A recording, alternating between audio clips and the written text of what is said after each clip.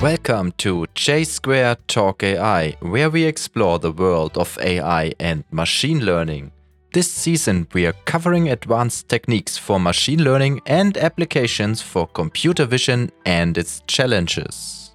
Our sponsor is AskUI, UI workflows that work seamlessly on every platform. Welcome back to J&J Talk AI. In episode 2, we want to focus on geospatial analysis.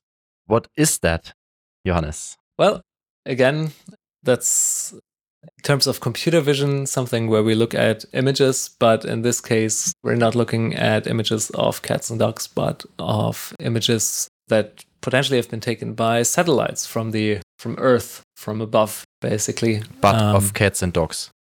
By the way, are you a cat or a dog person?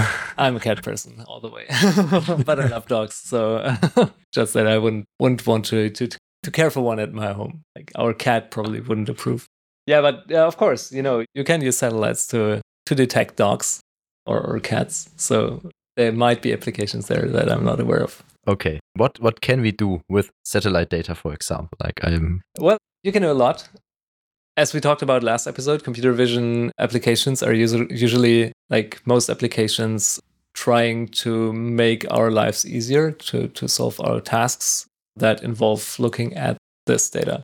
There are a few prominent examples, I guess. For example, weather forecasts, right? That's where we work with geospatial data. I know where the clouds are. I know where there's high air pressure, low pressure fields, where's precipitation, where is the air moist, this kind of stuff. And I can use this data to build models. Usually you don't do this like as a computer vision task, but I've seen approaches where you try to take the two-dimensional projection of this data to make short-term forecasts with like a few hours for the rain that comes down. Yeah, or let it be like 15 minutes. That can also be of importance, right? Yeah, these are actually pretty accurate. I always use it when I go for a walk. It just rains outside. Oh, you do? Yeah, works. I don't know like if there are already like real-world applications where this is being done, but I would guess that it's a very sensible thing because usually what's also a consideration there is compute. So how much energy do I have to spend to come up with a prediction that is accurate enough that I can show it to people, right? And those huge weather models, they are quite expensive, but they're the best thing we can do, like a true simulation to make forecasts. But if I just want to interpolate between two time steps, for example, I don't need the entire world being modeled. Maybe don't even need only Germany, for example, but I only need this for a very small location. And there it would make sense to have a model that can sample from some expected data distribution between 2 points. And that's where neural networks are actually pretty good at. But that's only one application. Like there are more applications you could think of. One that's also quite in the news these days is forest fire prediction.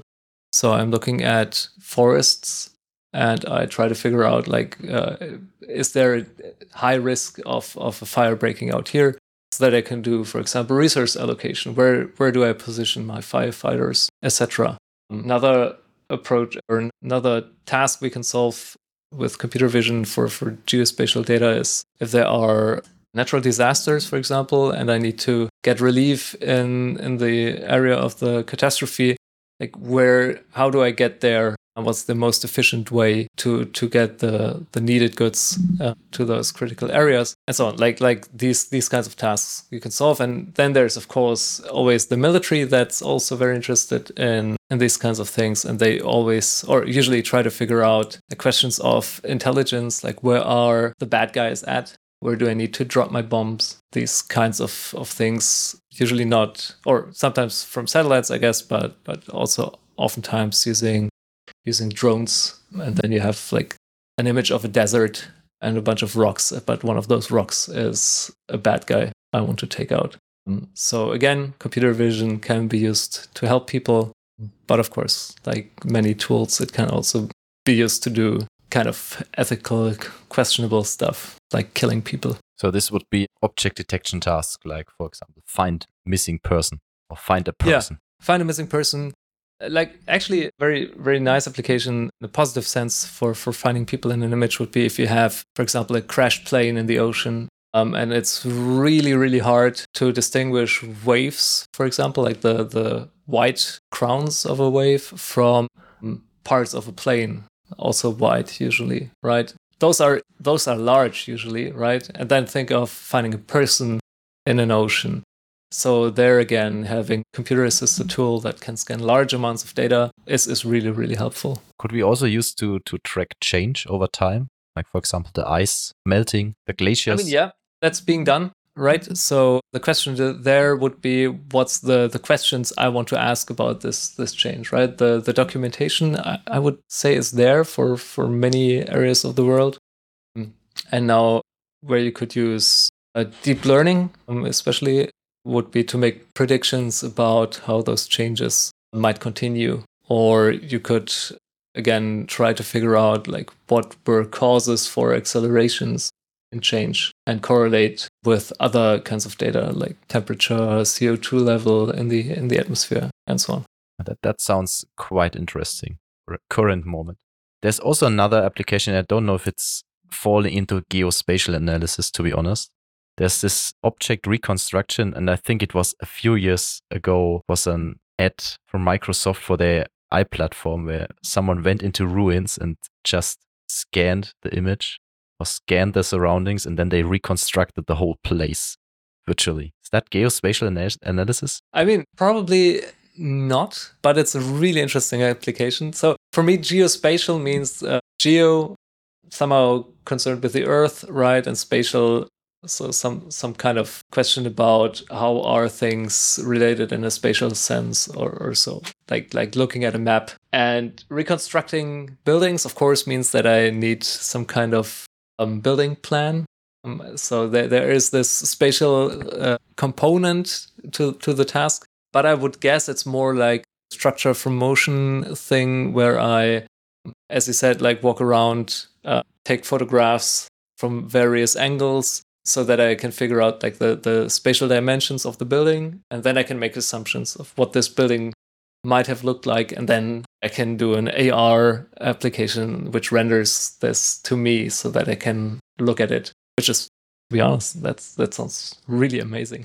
Would have loved to do that myself. Cool.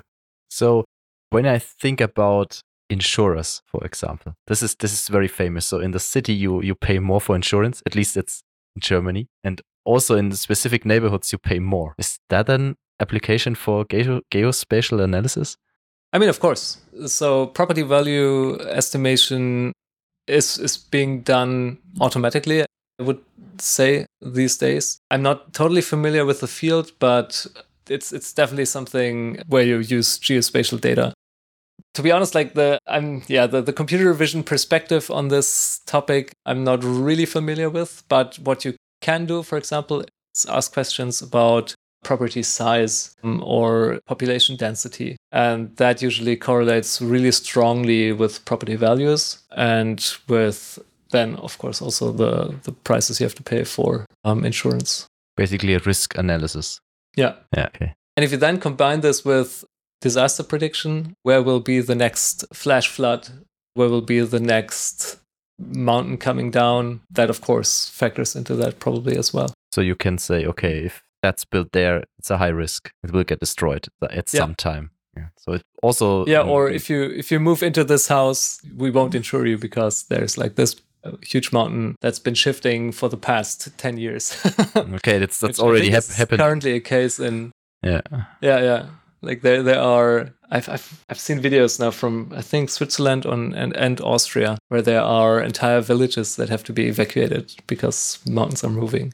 And Whoa. they actually, that's really interesting. At least Austria, from Austria I know it, they have really accurate 3D data of their mountains because they are interested in understanding how these mountains change over time to do these kinds of predictions. And they have really high resolution in terms of spatial, but also in terms of temporal resolution images and 3D scans of their mountain ranges. Well, that's kind of interesting. Okay, this marks already the end of episode 2.